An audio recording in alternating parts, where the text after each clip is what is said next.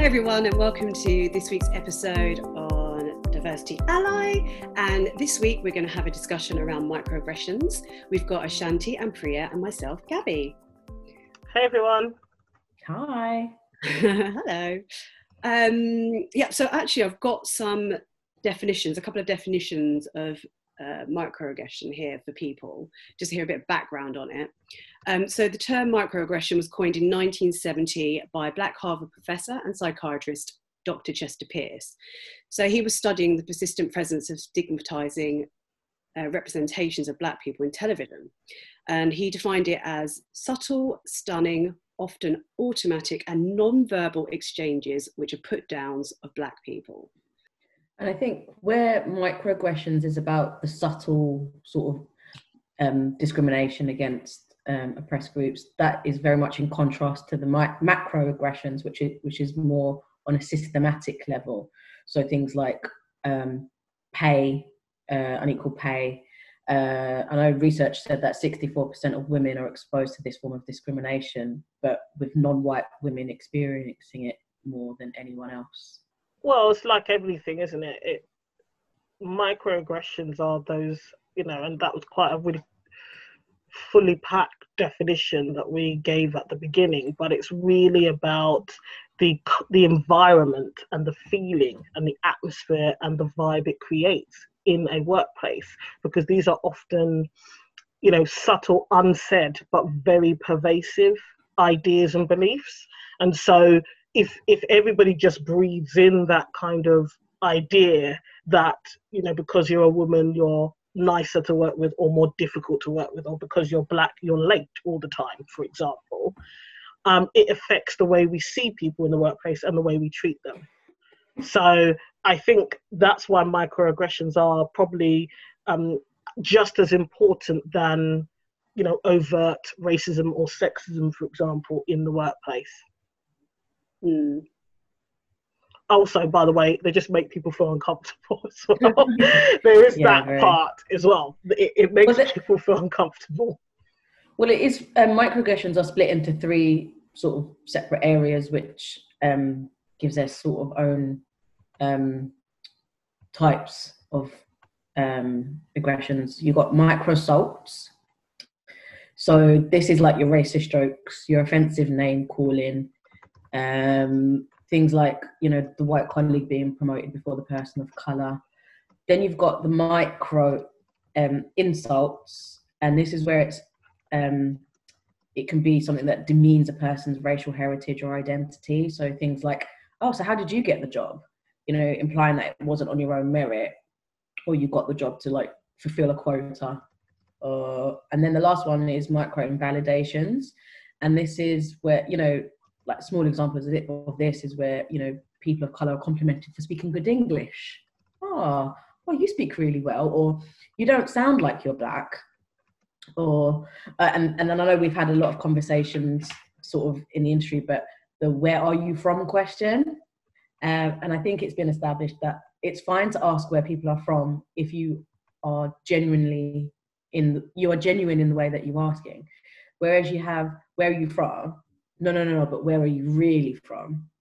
I think it just gives the implication that you don't belong there. And I think if you really want to know where my brownness is from, ask me about my cultural heritage, or ask me, what is my ethnicity, and talk about it from that point, but not where am I from.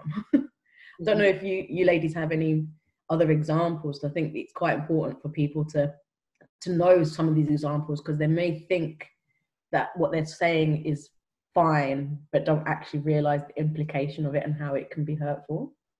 I think there was kind of an exchange with you and I, Priya. We were both attending the same event, and we both knew this person quite well, and they'd met us, etc. But they got our names confused.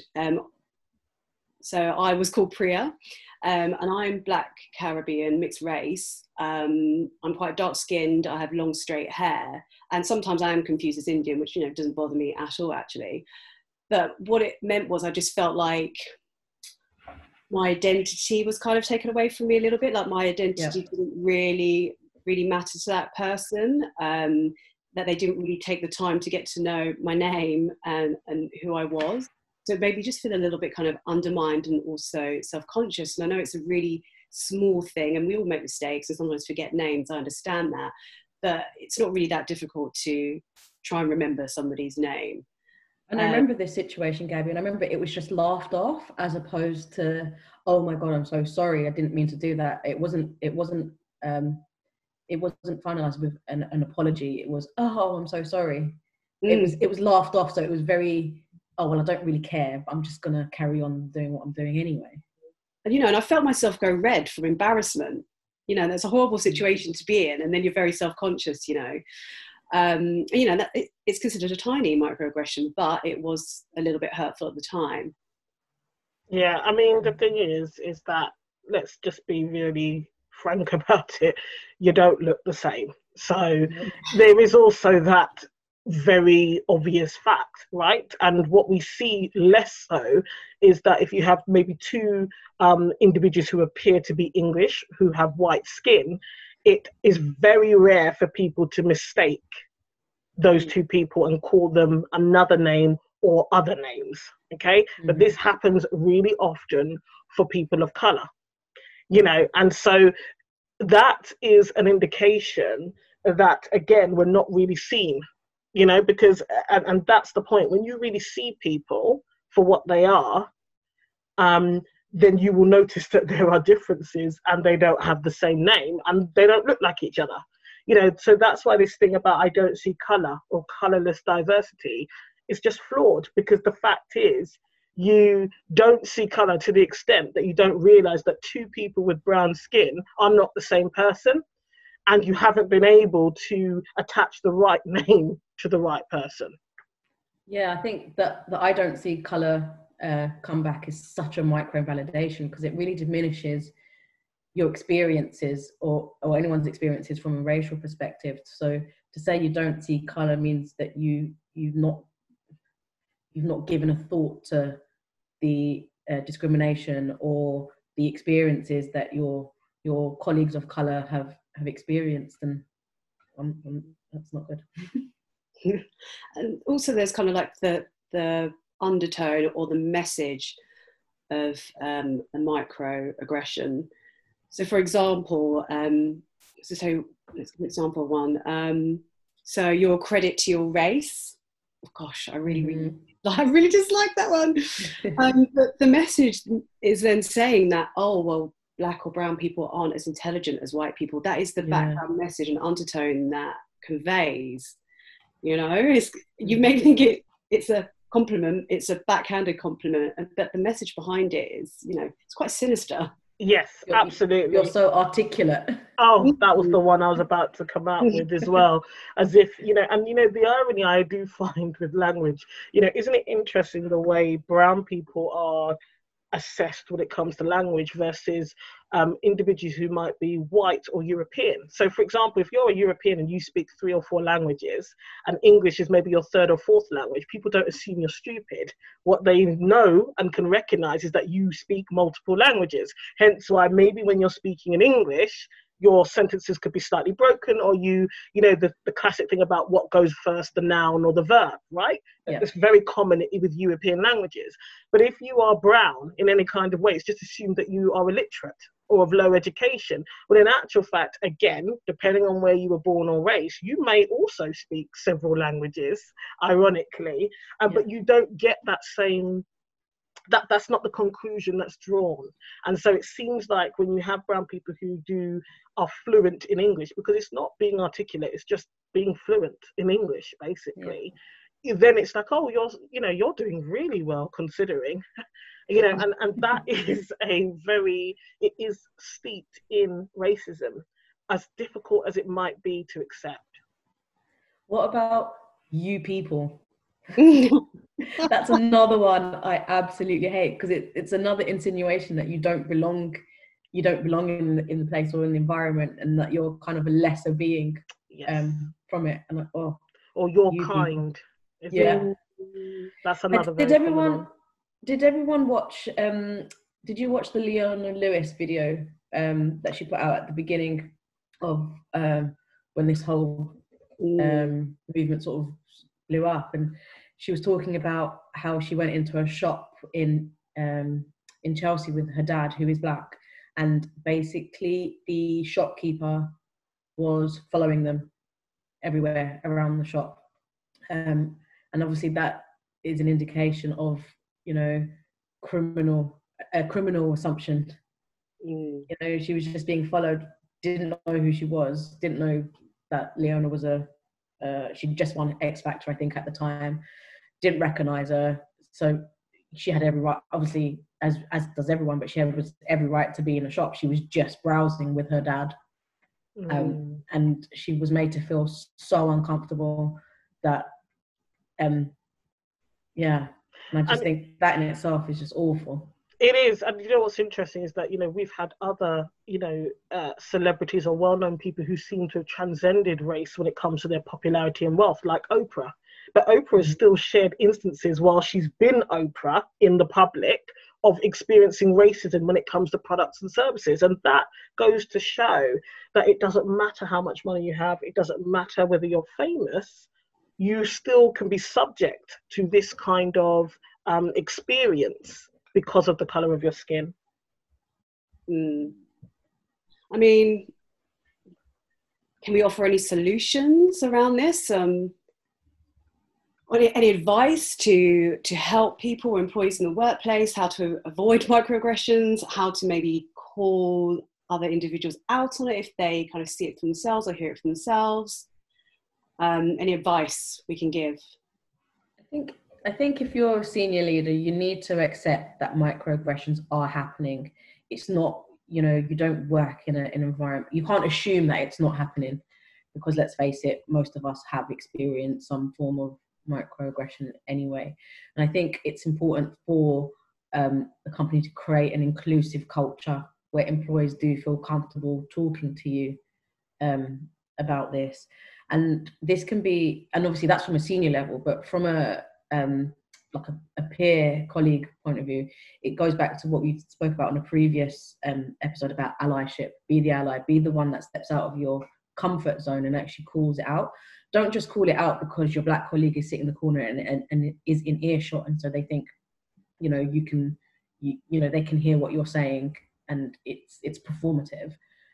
Do it at all occasions, do it at all times. And I know, you know, there might be some kind of level of sacrifice that comes with it, because you might end up calling out your family members, your friends, but I think obviously that can be done at all levels.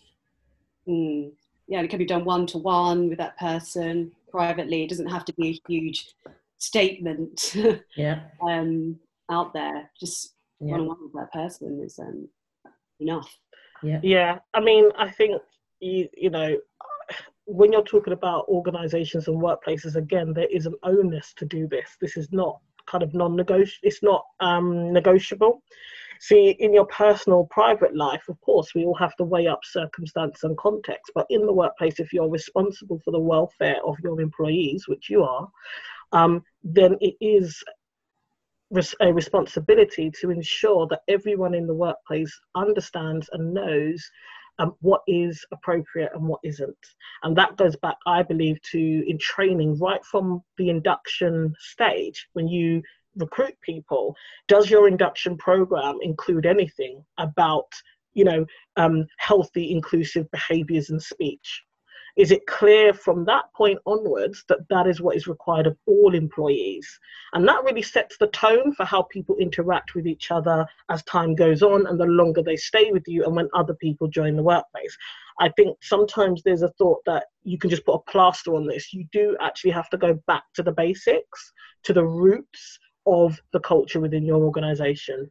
That can seem quite heavy. I mean, there's one thing that I think is worth mentioning, because I don't know about you two, but the conversations I have with people my own age, maybe in their early 30s, late 20s, are quite interesting, because the common remark or reflection is, I never knew any of this was happening, or I didn't understand this was an issue.